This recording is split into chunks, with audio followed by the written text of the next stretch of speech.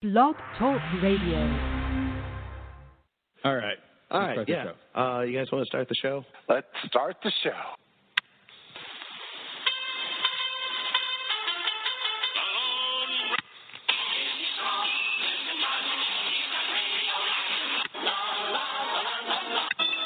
In the great hall of the Justice League.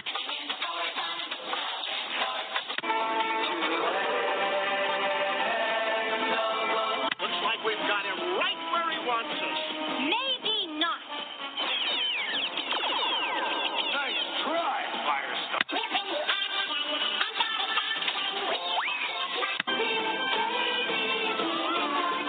Oh, I must have those power pellets.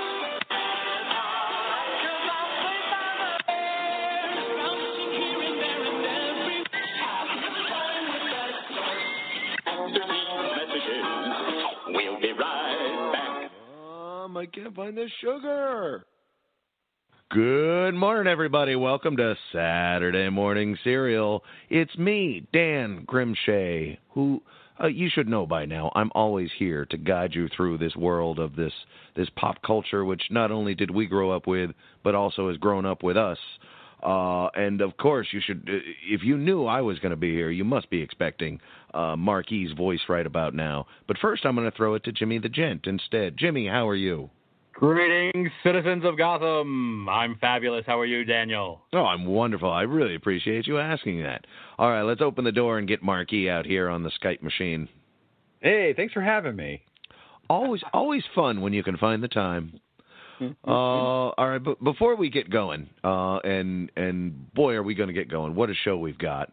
In fact, just so you know, we are going to be talking to our old friend Miles Doleac, who we talked to a few years ago about his horror movie at the time, and now we're talking to him about another horror movie called The Dinner Party. We've got our conversation with them coming up, and then, as you know, as we do on this show, we're going to make you wait for that. We're going to discuss other things first. You know, here on the show, we always try to be kind of timeless. You know, we're talking about quite often some movie or show or special or album that is just coming out. So it's topical that way. But, no, we want you, if you're in our generation, to be able to listen to any episode at any time and say, oh, I get that. That's relevant to me. But in the meantime, of course, it should be noted that we cannot be timeless in our production. We are still doing it under the quarantine method, social distanced, miles apart from each other. Though I do really quickly want to let you boys know, you're close to me in heart. Yeah, I've never felt closer at all. That's good. Jimmy, I need confirmation from you, too. I'm feeling fragile. Well, it's times like this that bring us together, right, Dan? Hey, I like it. Nice empty patter. So anyway, if we're acknowledging that, let's just go ahead and say we need like a nice, easy, cream puff, feel-good episode. It's funny that you said cream puff, too, because that's a food. That is. Why is it funny that Marquis called that funny? Because we're going to talk about food. Speaking of food. We figured, why not? Our damn show name is a food. Yeah. Let's start with that. And then we'll end with a dinner party. All right. That sounds great. I love it. So, okay, obviously, we kick it off. Cereal you loved as a kid. We've covered lots of them over the years. We can do a quick recap, though. Marquis, you're number one. Don't think, just answer. Go. Fruity Pebbles. Fruity Pebbles. I want the same treatment from you, Jimmy. Your favorite. Don't think. Fruit. Nice. I'm going Frosted Flakes. Oh, good. I think we all understand that there were plenty of other cereals we would have eaten. Mm-hmm. But just if your mom said, oh, shoot, I forgot the cereal, quick, go run and get it or I'm leaving you in the grocery store. The one box you're going to grab, for me, it would be Frosted Flakes. Yeah. Now, let's talk about milk philosophy. Because I don't think we've ever covered that. I don't know how you guys eat cereal. If you sit down with an empty bowl, a spoon, some milk, the box, and say, I will have 1 unit cereal today. And you make the perfect combo, finish it, and then you've got a dry bowl that you wash and put away. I don't do that. You like to out. I'm emotional. I start with the cereal, toss that in there. I don't want to fill it up because I like a lot of milk. I'm a high milk to cereal ratio guy.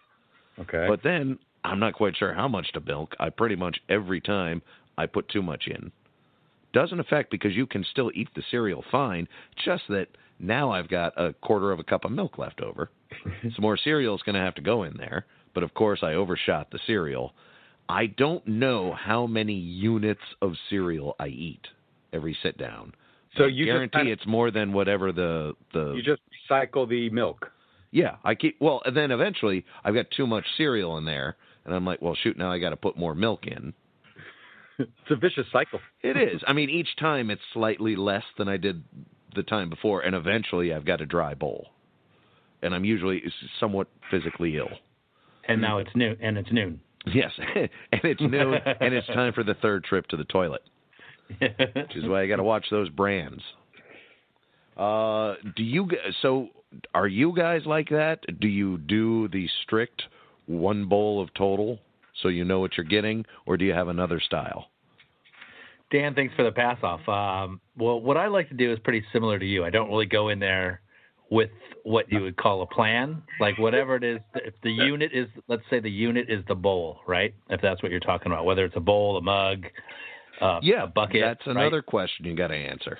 Okay. Or do you go by what's on the box, or do you call this soup bowl your cereal bowl? I try to judge it. Like, I want to avoid that whole day-long process that you go through, and I try to judge it. So I'm just getting about a pretty equal ratio of cereal to milk, whereas I don't have too much left over at the end, or maybe I don't even have to add too much. You know what I mean? Because that's a whole nother trip to the kitchen. And you're pretty good about getting your milk and cereal levels right on. Yeah, well, I mean, it's like I gauge it. Like I can, that's what I'm going for. I don't just haphazardly, like a monkey in Thailand, throwing cereal all over the place and try to catch some in a bowl and then spilling milk everywhere. I go in there with like some forethought. Swedish chef style. Right. Yeah. I don't know why the monkey was in Thailand, by the way. I think that's what they feed the monkeys, just cereal. What about you, Marky? Well, I just want to say this, that anybody that does the milk first is a demon from hell and should be shunned.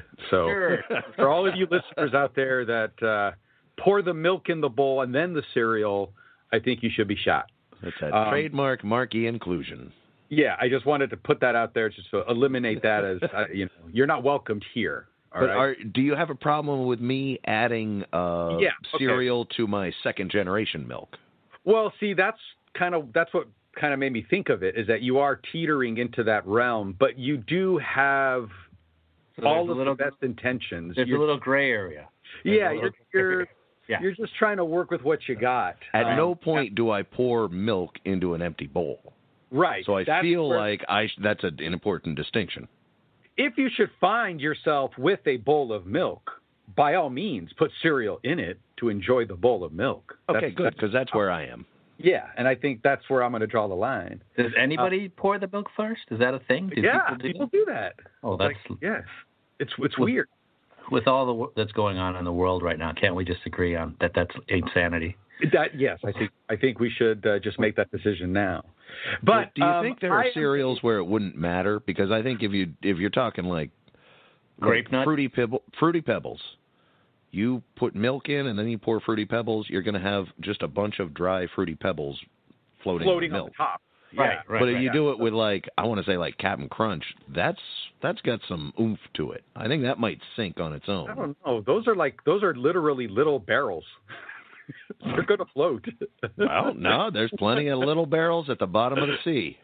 Well, look, if you were to look at the other end of that, think of your mini wheats, those big hunkin' things of mini wheats.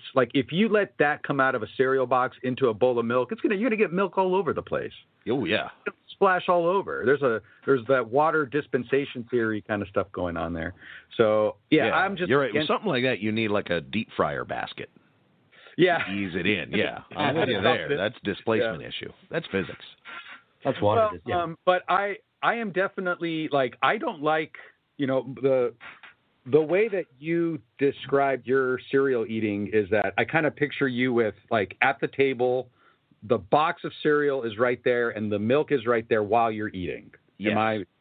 With my style, they have to remain there and open. Okay. See, so to me, I don't like to leave the milk out because that, it's going to hasten its spoilage. So, and I don't like to leave the cereal. Bringing it back to physics. So, it's debatable, but we won't go there yet. But all right, I want to hear what you're doing.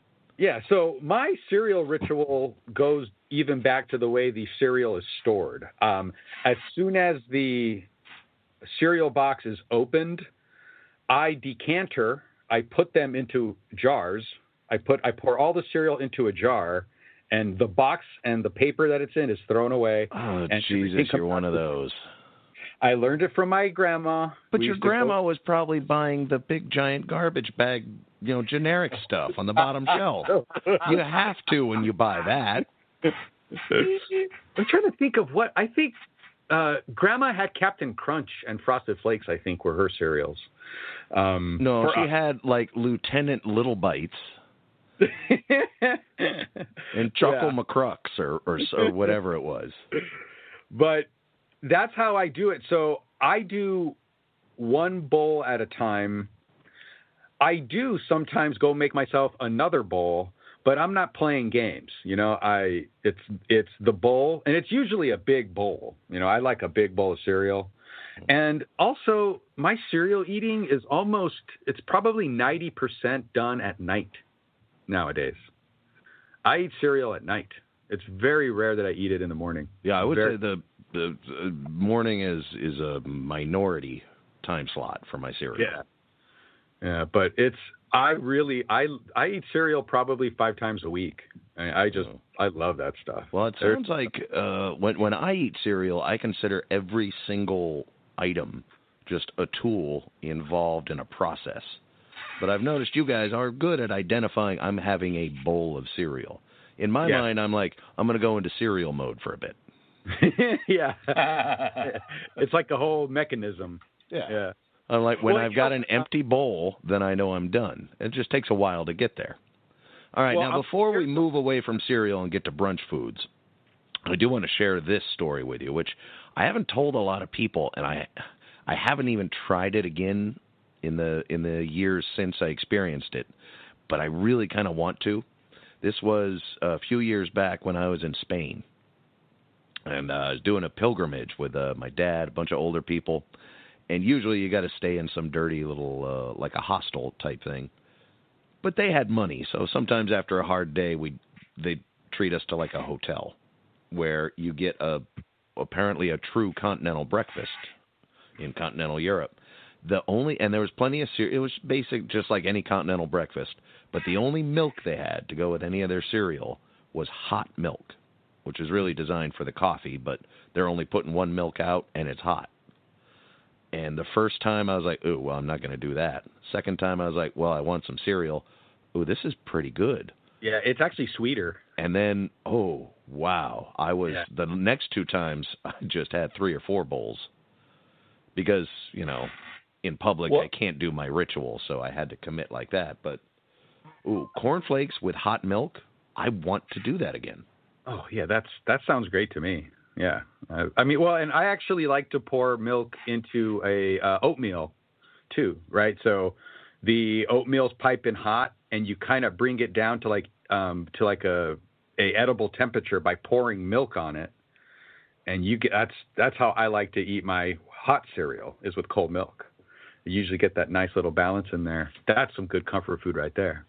But before I forget about the continental breakfast thing, I do a lot of traveling, and I usually stay like in the hotels that do like the free continental breakfast and all that, and I attack the cereal. They have those little single serve boxes of cereal. Yeah.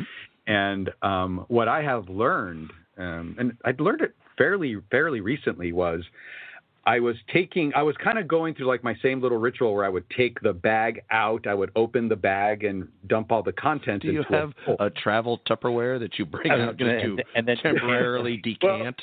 Well, but when I was doing this,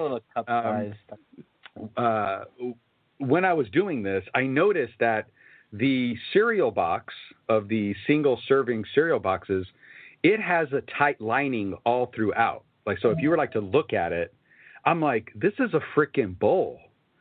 And I just, at that moment, I just poured the cereal back into the box and I poured the milk into the box and I was just eating it out of that. And as it turns out, I did a little bit of research. That is exactly what they're made for. Those little cereal boxes are actually designed to be bowls that will hold milk. So yeah, everybody. That's the way I always used to eat those as a kid. Is they even have little perforations in them, so you can open them up and use them like bowls. And then the bags actually you can tear open. So the bag is supposed to tear open as well as the box, and you just leave the whole thing in there and use it as a little bowl. I don't know about a spoon, but that's the way we did it as kids. I never knew it, and I was just like, I'm like 40 years old figuring this out. Hot damn, life hacks. It was great. Yeah, it was awesome. Well, there we go. Now that's a good, worthwhile deep dive into cereal. Mm-hmm. And you at home, I hope this conversation continues with you because I've learned a lot about these two guys. Let's move on through the day. Next meal, lunch is kind of a free for all to me. I don't know about you guys, but I am no set time or what I can and can't have for lunch. I guess, to be honest, as an adult, I do breakfast for dinner far more often than I ever did growing up. So maybe it doesn't matter to me at all. But I like lunch for that's when I like my comfort food.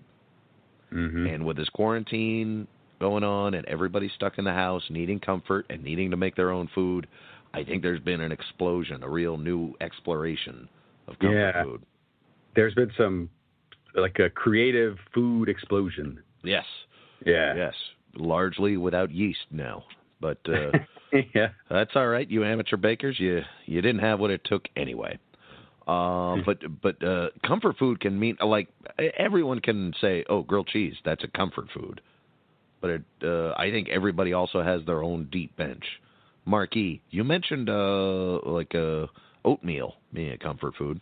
Mm-hmm. I'll accept that before I accept it as a cereal, by the way, even though it is, I guess, the only hot cereal that exists. Yeah, it's quite literally a cereal. Well, only they lobbied for that. Go ahead, go on. But what else do you consider a comfort food? A lunchtime comfort food. I'll never forget this. I had just graduated high school. We took a senior trip to Cancun. I partied my ass off, but on the last night, I got Montezuma's Revenge, and it was brutal. Mm. Like, it was coming at me on both ends, and it was violent. Oh, my. I couldn't keep anything down. I was sick as a dog. I stayed in the hotel while, the rest of the class was just kind of having one last blowout. They were all having a great time. And I was there by myself. I wanted to eat something.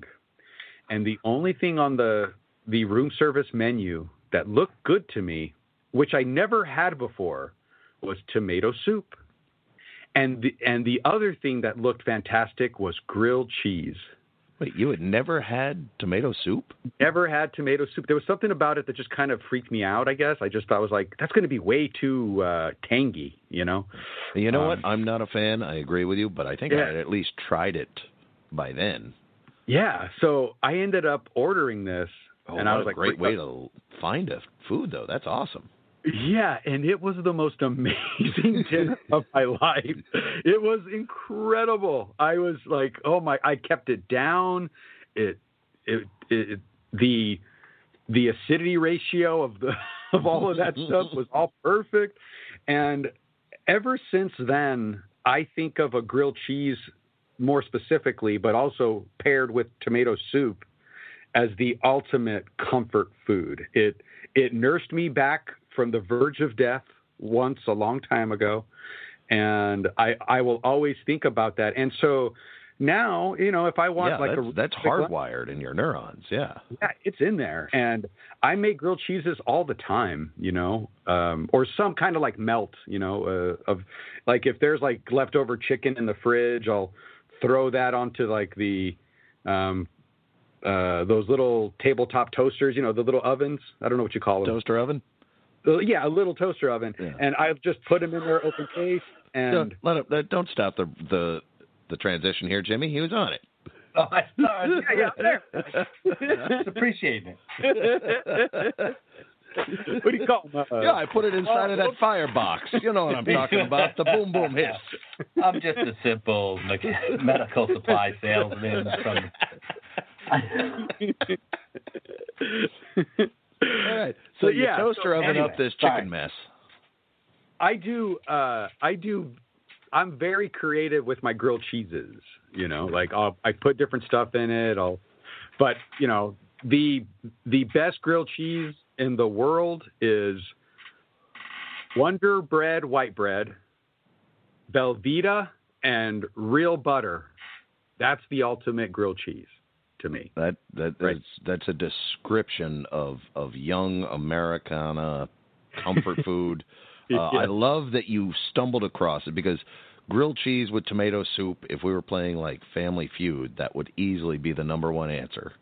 You think so? You stumbled across it hungover on spring break in Mexico. With a sickness, with E. coli, basically. Well, I think everybody's favorite comfort food, they have one memory of that being the first thing they can keep down. I mean, Jell-O and just plain buttered toast are always going to mean something to me, because I remember as a child thinking, oh, wait, I could die and this could be the day. I know I need to, I can eat this as I'm keeping this down. Yeah. Well, you know what, Shay, I think we have never talked about this, and I could be breaking some like HIPAA compliance rules or something, but I think we should talk about your food medical condition, because this is a unique thing. I don't even think Jimmy's even aware of it. But Shay is a super taster. Yeah. And I feel like you could have said a superpower over food medical condition. Right.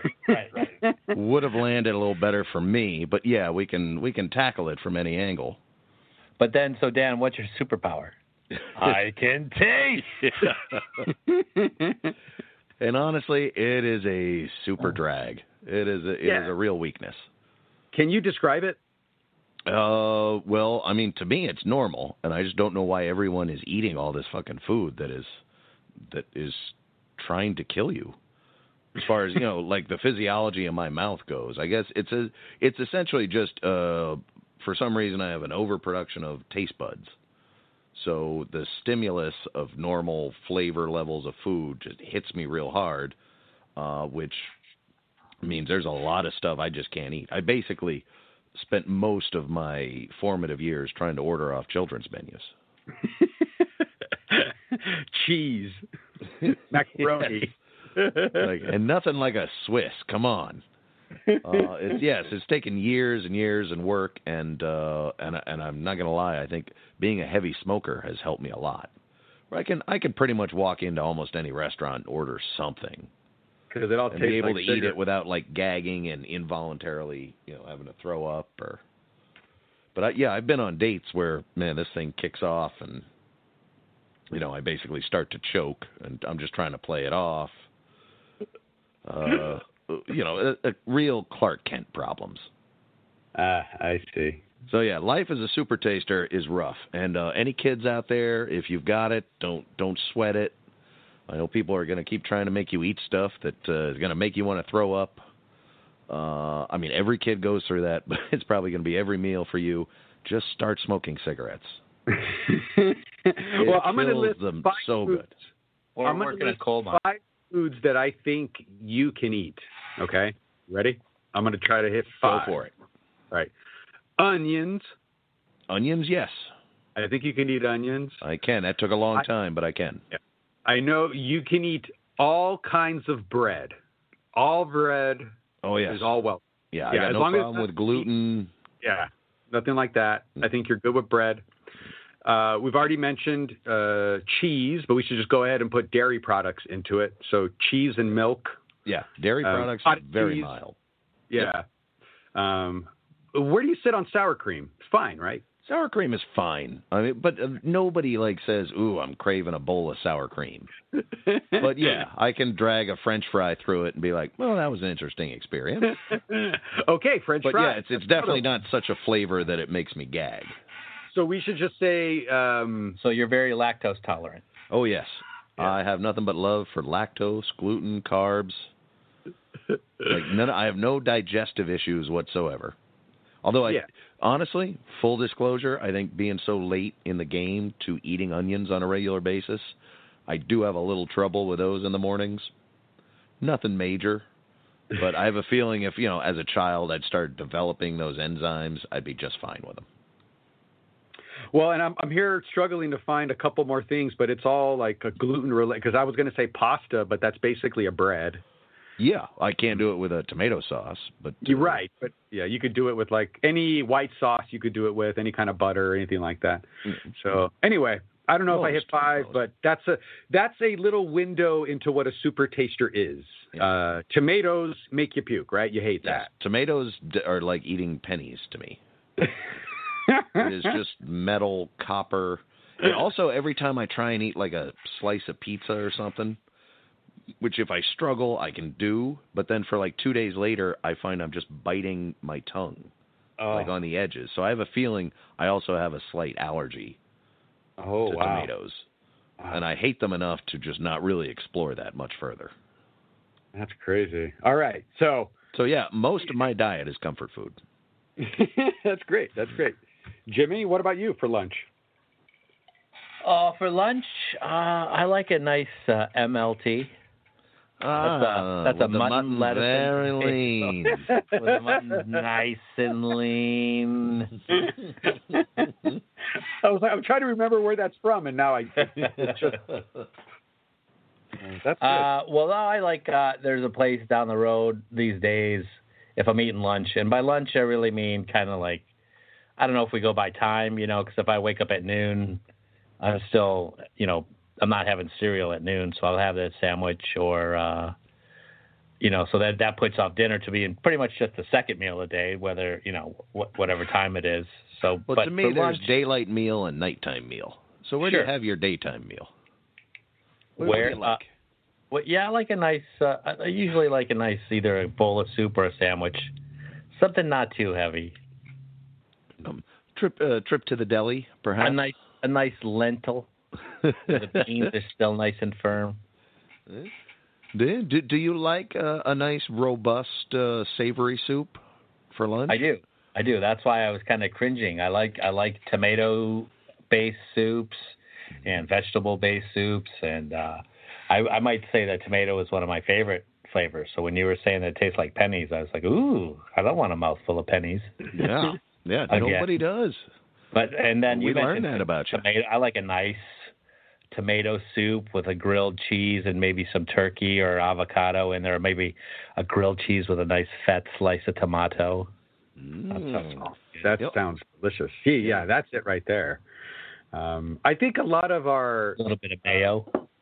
Whip. A lot of our comfort foods kind of end at the lunch counter, really. I mean, because by the time you get into dinner, that's where deals are closed. That's where you're dating. That's where you're being social. That's where the dates are. That's where mom is making me finish my plate. Yeah, exactly. Yeah. That's why they invented dessert. That's your dinner comfort food, and you got to earn it. Right. So I think it stops. Right. I don't. There's no comfort in dinner. Would you agree? Well, I don't know. I think dinner was also supposed to always be the social one.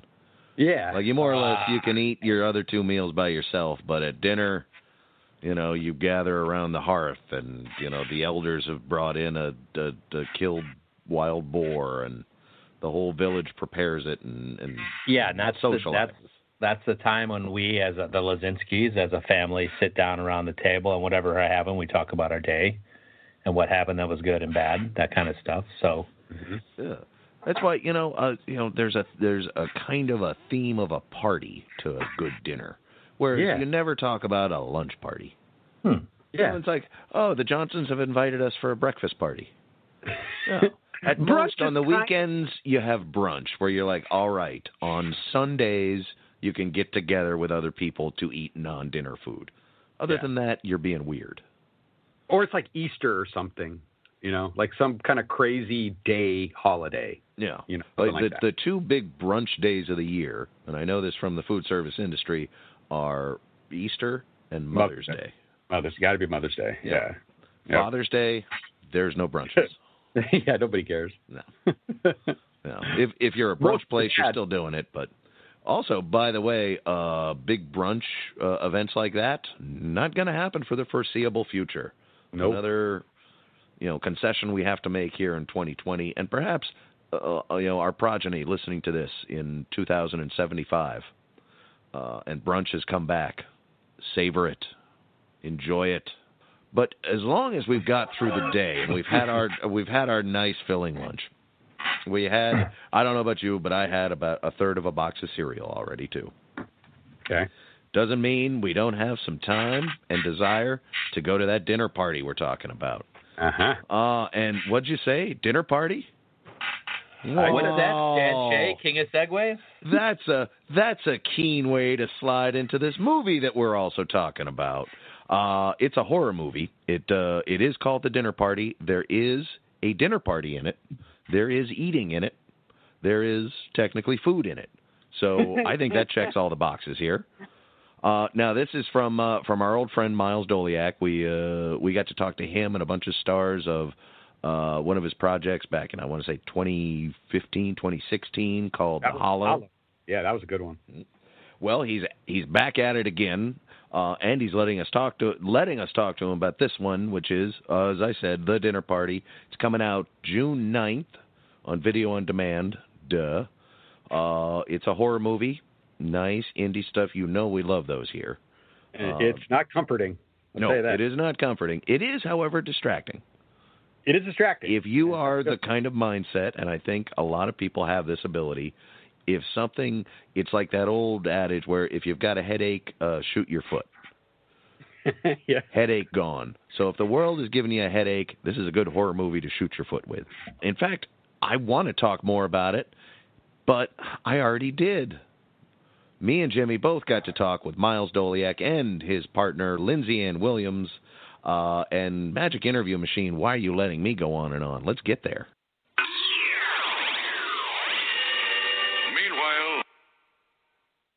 All right, so let's dive in here. Hey, everybody, thank you for joining us.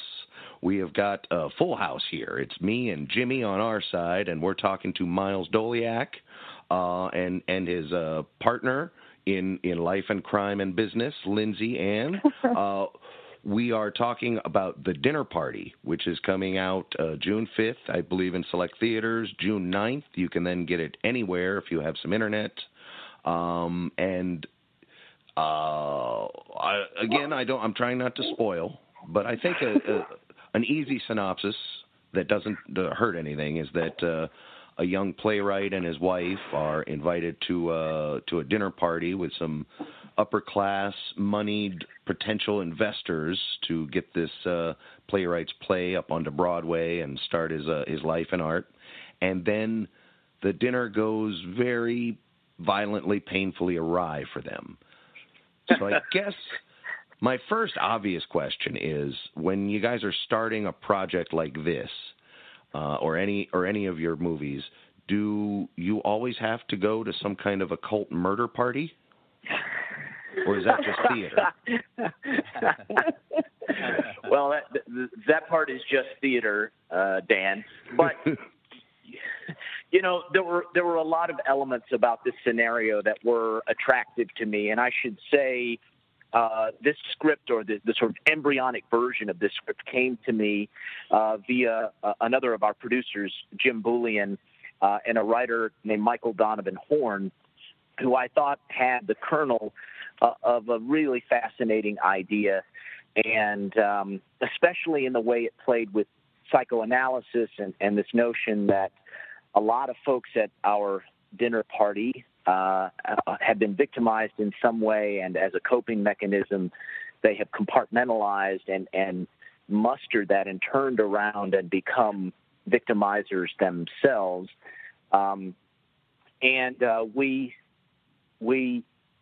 We worked on the script, we polished it. I felt at the time in those very early drafts that it was missing a little bit of narrative cohesion and through line, something to tie all the threads together. And so we created the character of Sadie, who Lindsay, of course, wound up playing in the film. And it's hard to imagine the film without her at this point. Oh, yeah. If anything, I kind of thought at the end she was the kernel that the whole story came from.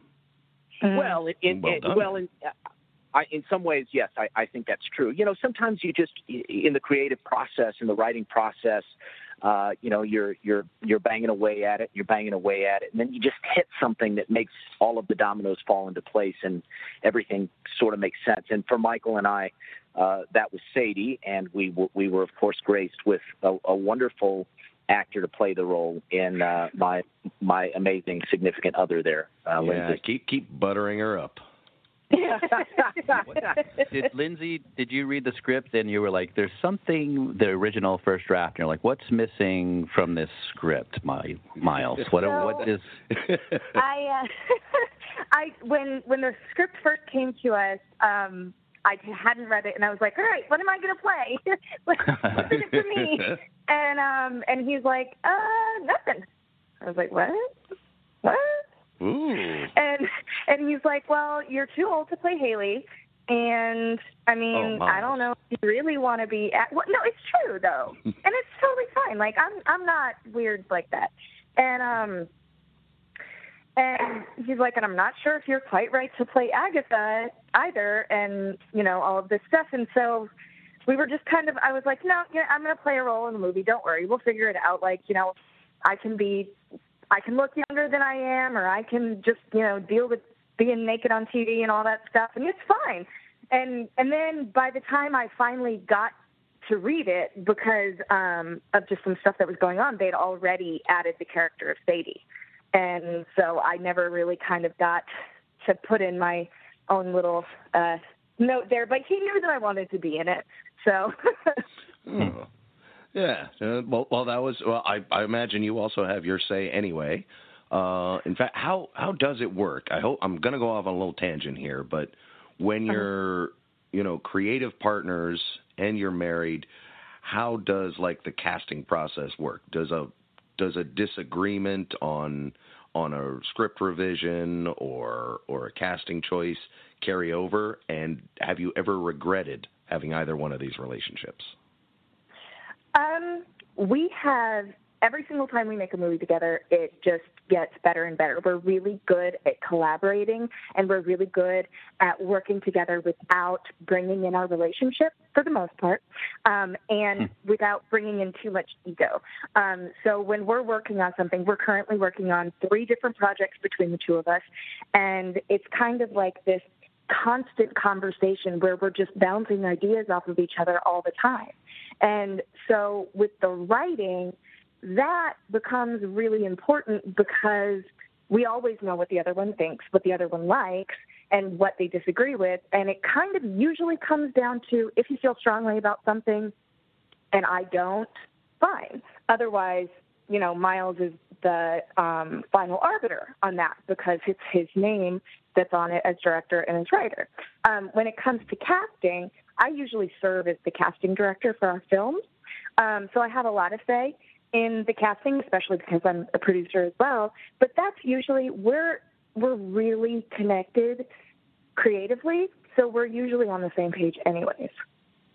Oh, you guys are inspiring. It's much less corny than it sounds. And look, there have certainly been growing pains. Of course, I mean we've been together for 10 years now, and this is our the 5th feature we've made together, 4 shorts, a whole bunch of pieces of theater. But I mean, the fact of the matter is, I just trust her creatively more than I trust anybody else on the planet, and she has such a critical, meticulous detailed eye, that I absolutely welcome hearing what she has to say. Of course, when we had 4 producers on this, and so all of our producers typically weigh in to some degree or another on the casting process, and maybe one producer gets really excited about a particular actor, and we say, okay, let's since you're so impassioned about that particular actor, let's go with it. So that there are those types of things. So a lot of it, as Lynn says, has to do with how strongly do you feel about a certain issue, and we really do pride ourselves on being incredibly collaborative, and that extends to our DP and our Michael Williams on this one, and our editor plays a huge role in the work we do in film, Jared Hollingsworth, because the fact of the matter is you're not always going to be the smartest person in the room at every given second.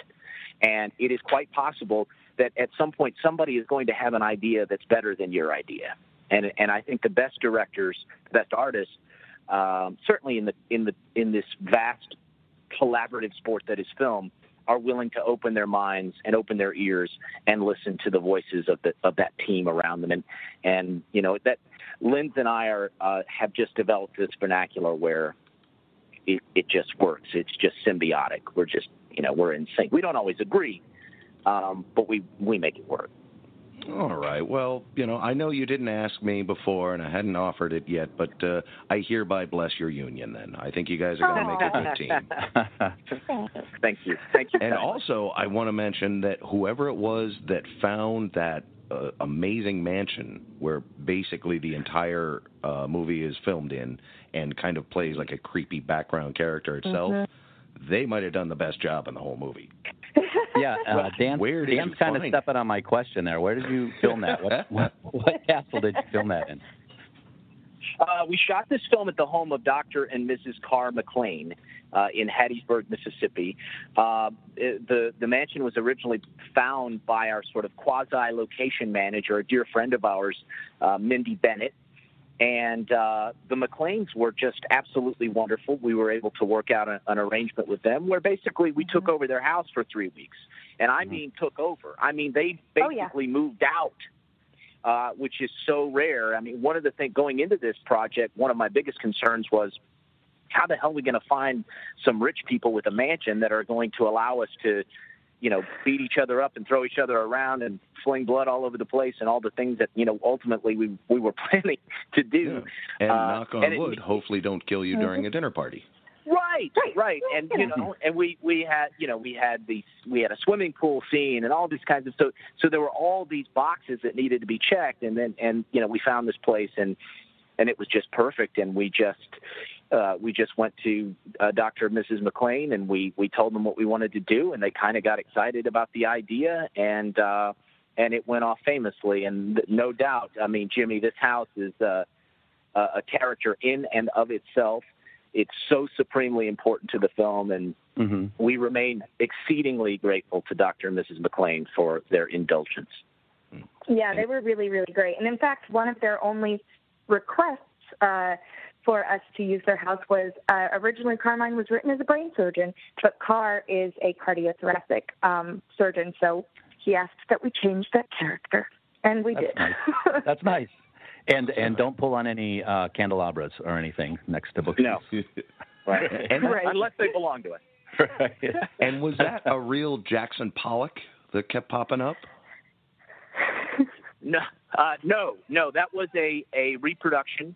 It was a real Georgia Robles. Yeah.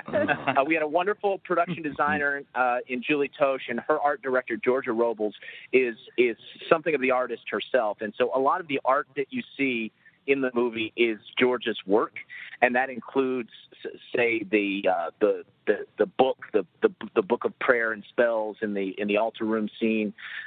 She just did a really fantastic job. So no, it is not a real Pollock, but it is a 100% legitimate Georgia Robles. Well, that's good enough.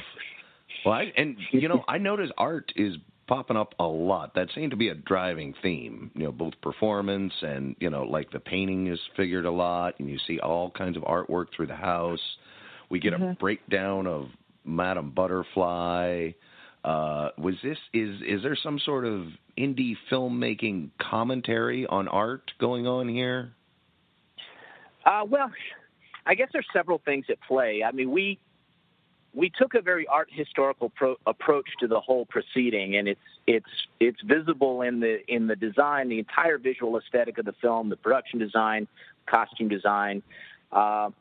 We were inspired by the paintings of Baroque painters, in particular, like Caravaggio and Ribera, and we with the opera and that sort of stuff, we allowed those. We really paid close attention to which particular operas our characters were infatuated by and with, and how those operas tied into their own psychosis or their own narrative journeys. And I have to give a shout out to my good buddy and composer Clifton Hyde for also being a sort of our opera consultant in that way. So, yeah, there certainly was a kind of art historical approach to the whole proceeding that was very, very intentional, and I'm just really pleased with the way that element turned out, and that's part and parcel to the fact that we had a clear vision going in for what we wanted to accomplish, and everybody bought in, and that starts with Michael Williams, our director of photography, and Julie, the production designer, and Lindsay, who designed the costumes, and straight on down the line. It was visually stunning. I like the color palette and the lighting. It just reminded me of Godfather 3 levels of this richness. Mm-hmm. Thank you. Any comparison to Coppola, I'll take. I wanted to ask you about what may or may not be becoming a trope in stories recently, the aspect of the clash, the clash between the classes, in movies like Ready or Not or The Hunt, or something that you're kind of close to, The Purge. We definitely see almost a war brewing, right? And an obvious divide between the two classes. Can you speak about the inspiration for your story for that? Yeah, well, I didn't see either one of those films. We've gotten a lot of comparisons to Ready or Not, so I guess I need to check it out. Right. But the fact of the matter is, as an artist and as a human being, I feel a certain social responsibility to hold up the mirror to nature, and I think that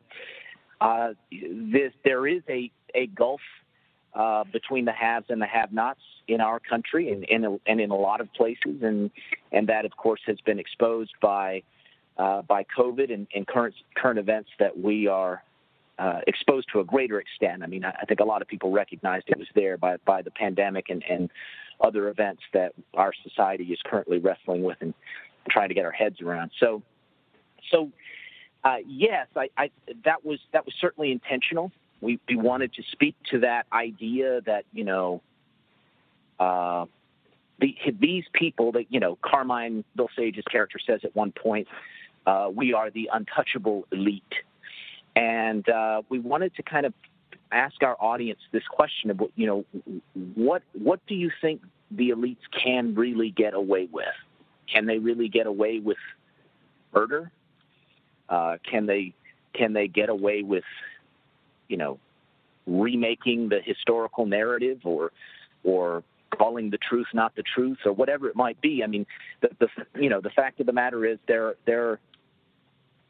are a lot of very, very powerful folks, not only in our country but in the world, who are just judged by different standards, and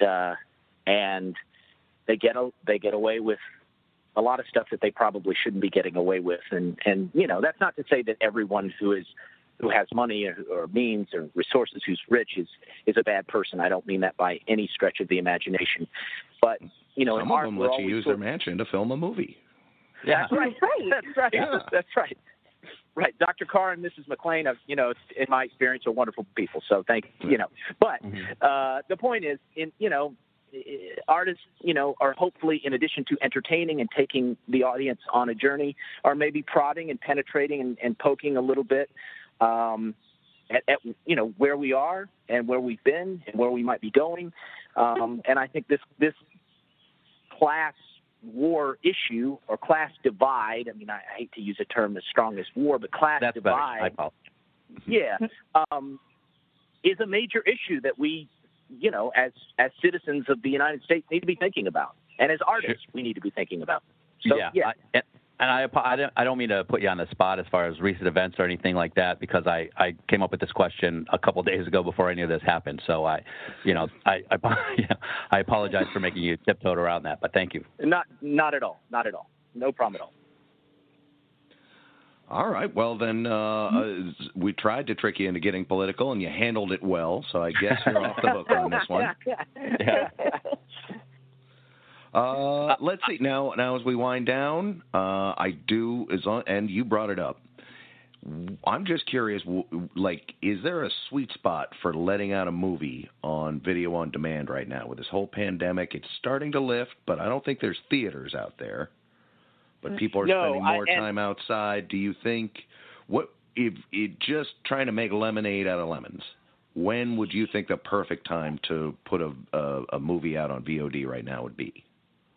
Yeah, I mean, no doubt it's a complicated dance right now, and we had originally, I think you said at the top, we were going to have a theatrical release on June 5th, and that is not happening because of the pandemic, and that's a shame because this is a movie that it's not even going to make it to some drive-ins. That would be such a good drive-in movie. Well, it would be a good drive-in movie, but drive-ins are onto the fact that they're the only theatrical game in town, and their rates right now are, at least from what we've explored, are kind of skyrocketing. So it's very prohibitive to do drive-ins right now because there's such a hot ticket. It's completely out of the question for our little indie.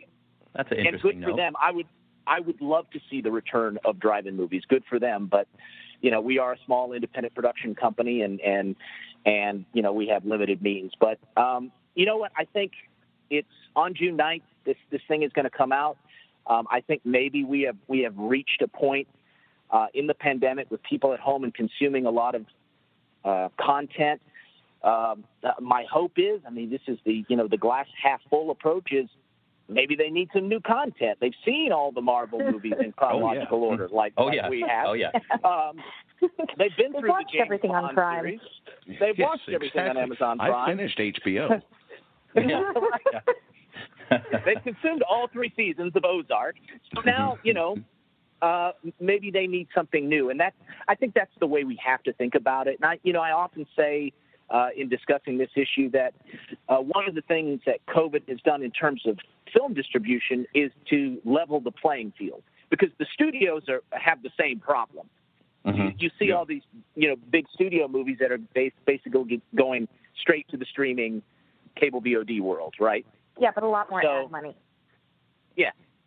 Yeah, so, they have a bigger box of Band-Aids, but everyone's bleeding the same way. Exactly. So we are just encouraging people to go out that first week, when the thing releases on June 9, and go to Amazon or go to iTunes or Google Play or cable VOD or Fandango Now, whatever your preferred streaming platform is. We're not on Netflix, by the way, but that's the only one for now that I know of. And watch our movie that first week and maybe go somewhere, and if you liked it, go somewhere and leave a short review because user reviews really, really matter to independent filmmakers because the haters and the trolls are going to go on IMDb and Amazon and iTunes and trash your movie. So it's always nice when somebody who liked it or was moved by it or transported even, for a couple of hours, taken away from the horrific events in the outside world, and that meant something to them. We just say take a few minutes and go on one of these platforms and say something nice about our movie. Amen. It's very nice. It's the community aspect that I love about independent filmmaking. And everybody, I'm giving this my review right here in your damn ears. Go catch it. Well, I guess go catch it's the wrong word. Stay at home and catch it. June 9th. Be on your couch June 9th. First week especially would really be good, and I know you don't have that much left you haven't seen, so please do that. All right. Thank you, sir. Anything else? Anything else you want to hold their feet to the fire about, Jimmy? Yeah, I got one off-topic question for both Lindsay and Miles. The name of the show is Saturday Morning Serial, And it kind of calls back to when Dan and I were young lads, and we'd have to get up early on Saturday morning and pour a big bowl of cereal and fight for a spot on the couch so we could watch our favorite Saturday morning cartoon. So I want to know, Lindsay and Miles, what is your favorite Saturday morning cereal? Captain Crunch with no berries. Ooh, So like good. it's straight Classic Captain purist. Crunch. Ooh. Or Cinnamon Life. I've got a big box of that right now. How about for you, Miles? I think I was really never a big cereal guy, but I think if pressed, when I was a young kid, I was really into Fruit Loops. Mm-hmm. And then I graduated to Frosted Flakes. And then I maybe graduated up one more time to Honey Nut Cheerios because, I don't know, I thought they were healthier or something. They're probably not. That's how I got to Cinnamon Life. Right. Yeah, there you go. There you What go. are you telling me? So what are those? What are those three? Maybe, Well, maybe, I tell you maybe what, if Miles. I get pressed, it'd be Frosted Flakes. Maybe right down the middle. Good. I'm glad you said that because I have one more request before I let you go. If you could give me the iconic Frosted Flakes, they're great, in Vincent's voice from the dinner party, I would love that. Come on, let me hear it. That's like candy. Let me muster that. Okay. They're great. Ooh. Very great. Nice. Not as spooky as I was expecting, but I definitely want the cereal I could do now. more like, they're great. That's what I was picturing. All right, everybody, Lindsay Ann Williams, Miles Doleac. I think it's the second time we've talked to you over the years, and I can't wait for the third time. So keep going to those parties and getting that funding, please. Thank you very much, gentlemen. There's my pack of dogs going nuts. Oh, right. That's just Thank you, guys. audience laughter. I love Have a great day. Stay safe. Bye, guys. Bye. guys. Thanks so much. You two want to take a horsey ride? Uh-oh, Tony. Sure, but first we'll start with a complete breakfast, including my vitamin pack Frosted Flakes. They bring out the tiger in you. We'll see how good you are. Frosted Flakes good? They're great! Show 'em you're a tiger. Show 'em what you can do. Go, tiger! Taste of Tony's Frosted Flakes. They rhyme. Brings out the tiger in you. And you. Oh, okay. Well, now, can I go back and change my cereal answer? Especially after Miles Doleac's on the train, and then I totally remember. I forgot it was so sellout to pick Frosted Flakes. Why? Everybody loves them, but is that really? I mean, that's so corporate monolith, actually. Now, you know what? Toast. I do remember when G.I. Joe had their short run of a cereal. It was like super fluffy, lightweight Captain Crunch. That's my new favorite. That's my go-to, even though it only existed for about 2 years. There's no go-backs. Damn it. All right, Frosted Flakes, they're great. Yeah, don't ever be ashamed of your cereal choices. No, I mean, I would Unless still get like, it, but now I feel like such a sellout saying it. Like, oh, that's my go-to. I think it's great. It's also it's a cereal it's not bad when you find its generic counterpart as well. It's usually pretty close. Yeah.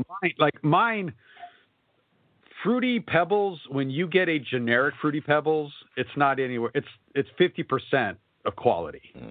It's really hard to nail it. So what I'm saying is I'll take solace in that, I guess. Yeah. But yeah, great interview, eh? I wish I was there. Yeah. You guys had a good time. That was a good one. One for the books. Yep. Yeah. And what broke my heart, you probably heard it at the end when he said, "No, it's not going to be out in any theaters." That was old copy. First of all, I hate being given old copy. Marquee, you're on notice. Second, I was like, well, then what about drive-ins? Because you're reading about them these days. They're doing gangbuster business.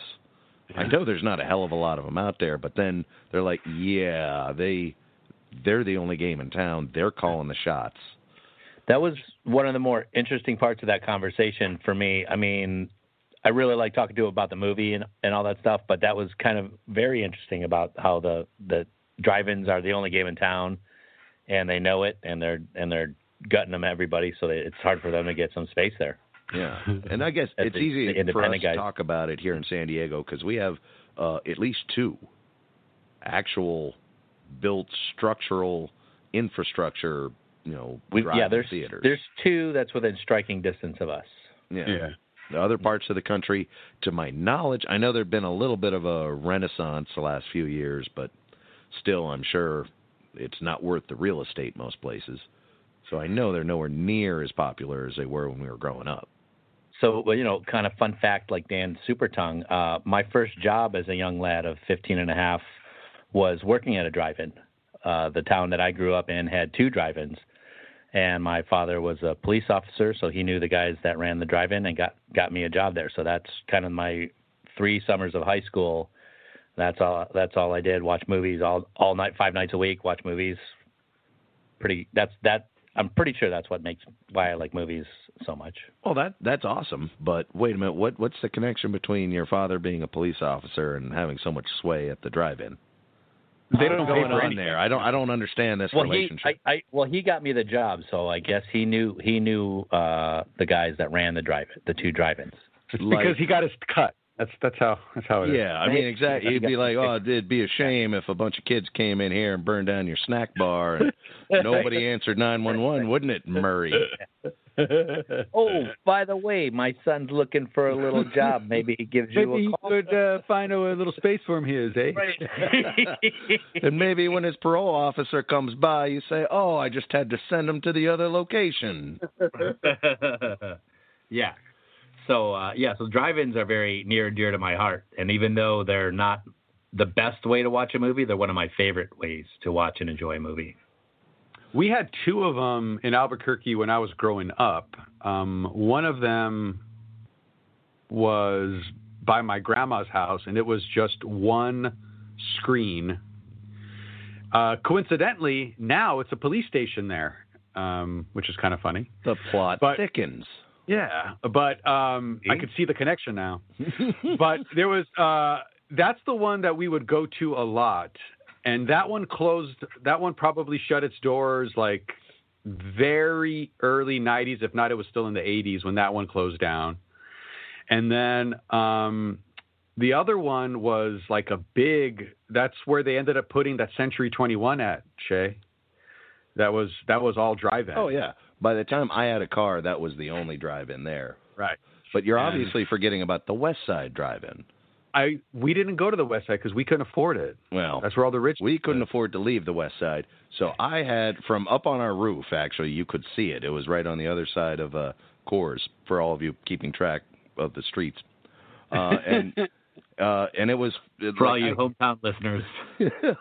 So, I mean, I was a young kid, so my eyesight was pretty good. So you could see, like, famous people's faces on the screen. There was no chance you could hear it. But every now and then in the summer, I remember we'd go up on the roof and kind of try and watch a movie a little bit. But, yeah, that, I think, closed down I don't know how long it was open, but, I mean, I couldn't have been more than maybe 8 or so by the time it was shut down. Well, and now all of these drive-ins, it's all where you turn your car radio on and you could hear the movie. When I was a kid, like it was still like they had those like little sound speakers boxes that you'd hang on your door. Yeah, and I remember those at the first place, but also at like the larger one. And when we were in high school, a friend of ours had like a Toyota minivan, and we would all pile in there because it was like they would have like a special where it was like $5 for the car.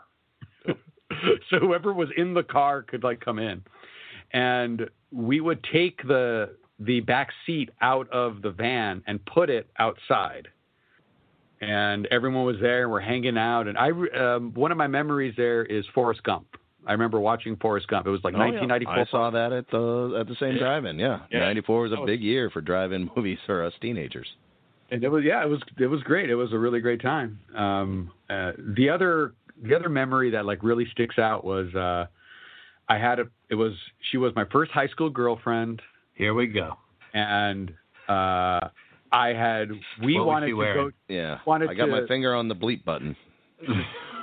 We wanted to go to the drive-in, and so we stopped at my grandma's house, which was on the way there, and we were just getting some pillows and some blankets. Right, like you Grandma and I had a truck, and so it was to lay in the back of the truck. And it didn't really occur to me what that might look like. And I remember my grandmother being a little hesitant about it. And then she ends up going into the linen closet, and she has a stack of blankets and a pillow. And as she's handing them over to me, she starts basically crying. And she says, "Please don't you get that girl in trouble. Please don't you do anything stupid." And she hands them to me crying so that I don't do turn anything. this lady a Guadalupe blanket upside down when you do it, mijo. Was there any rubbers in there with the blankets? Yeah, it was nothing like that. And me and that particular high school girlfriend never actually went all the way, and I think it was because of that traumatic event. I didn't want to let my grandma down. Like you're just on top of her, ready to penetrate, and all you can hear is your grandma. Don't get that girl in trouble. What's wrong? It's nothing. Turn up the radio. Shut up! Turn up the radio. Never forget that. Anyway.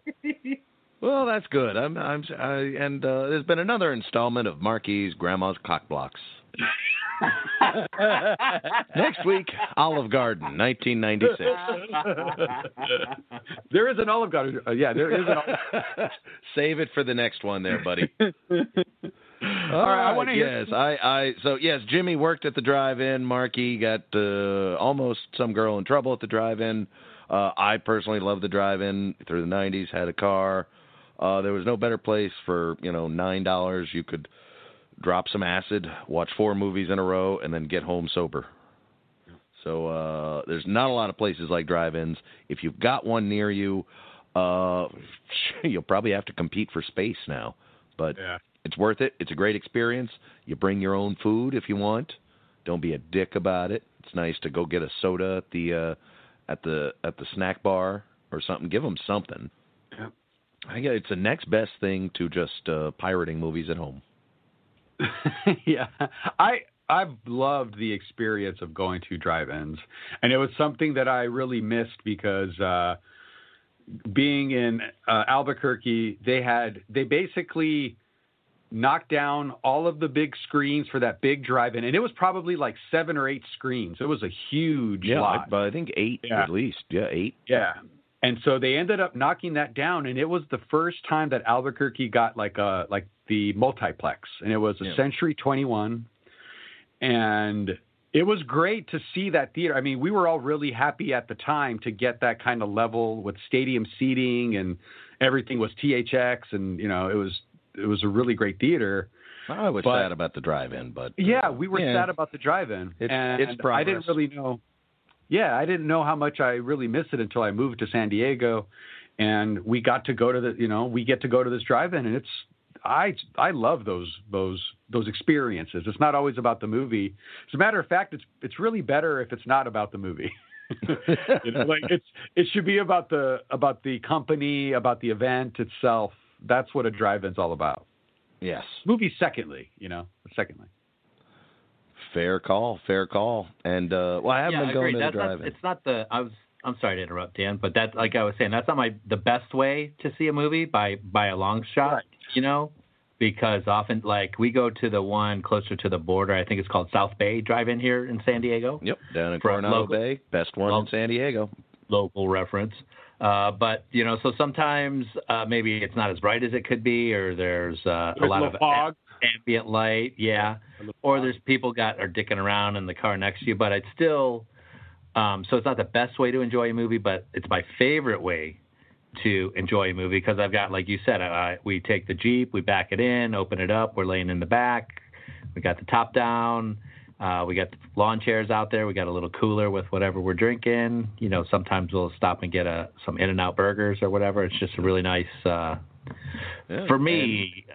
it's a nice family night. Yeah, and there's lots of movies that are just kind of better made for the drive-in, such as I think The Dinner Party would be a great one. A horror movie is great for the drive-in because you don't feel quite. You can look around. You're in your car. You're safe. Maybe that helps you. And because I often eat dinner at the drive-in. Yes. Yeah. That's it. Let's tie it to food. Dinner Party. Bam, we're there. There's also when I first found out San Diego had drive-ins was like 2006 or 7 or whenever Grindhouse came out. Oh, yeah. Said, there's a drive-in. We should go see it at the drive-in. I said, what? Picked up a couple large pizzas, the white sauce for me.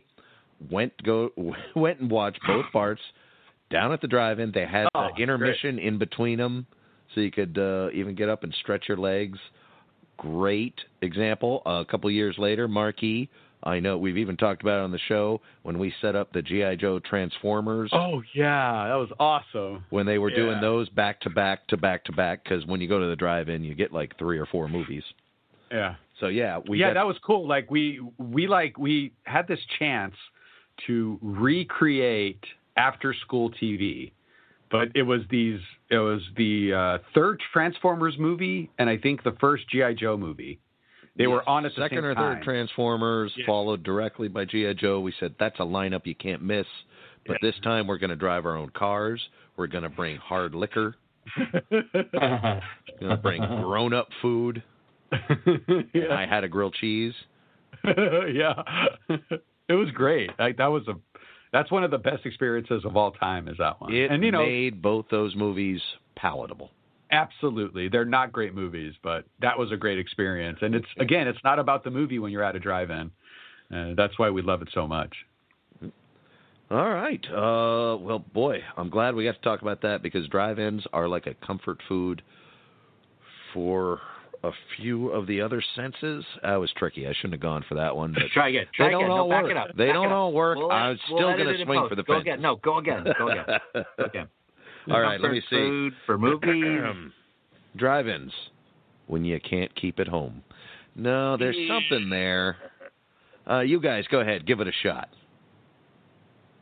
Drive-ins when you have to introduce yourself to your neighbors. Oh, I've actually been using that tagline for rolling blackouts. Okay. You go, Mark. Oh, I don't know. Oh, well then I would say how about drive in, drive out, I'm leaving. Fabulous. You know what? How about just drive-ins? That's enough of this. Thank you, Miles Doleac. Yes, thank you to Miles Doleac. Thank you to Lindsay Ann Williams. June 9th, you're going to be able to catch that on VOD basically anywhere but Netflix because you can't rent movies from Netflix, idiot. Yep, and anywhere but a movie theater. You're going to like it. Watch it the first week. It's a good watch. Yeah. You've seen everything else, and that's not the reason you should watch it, but there's some fabulous cinematography. There's some pretty good writing. There's some pretty good acting. And by pretty good, I mean fabulous. Yeah. It's if you're looking for a horror movie, woo. The cinematography, even though we did talk to the writer, director, and a couple actors, the cinematography for me. I'm sorry, it struck me. Really, I had to bring it up. Yeah. Thank you, guys. Any chance you know that guy that did that? We could get him on the floor. There's always next time, but I do want to reiterate that's enough of this. Now we know. And knowing is half the battle. This is enough of this. It is Ryan here, and I have a question for you. What do you do when you win? Like, are you a fist pumper, a woohooer, a hand clapper, a high fiver? I kind of like the high five, but if you want to hone in on those winning moves, check out Chumba Casino. At ChumbaCasino.com, choose from hundreds of social casino-style games for your chance to redeem serious cash prizes. There are new game releases weekly, plus free daily bonuses, so don't wait. Start having the most fun ever at ChumbaCasino.com. No purchase necessary. VGW Group. Void where prohibited by law. See terms and conditions. 18+.